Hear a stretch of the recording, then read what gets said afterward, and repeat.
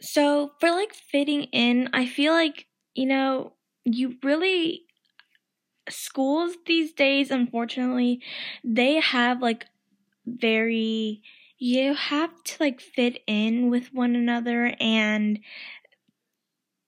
that's making, children like grow up faster than they need to. And I think they should just enjoy their childhood, because you won't be a child forever. I think children need to realize that you won't be a child forever.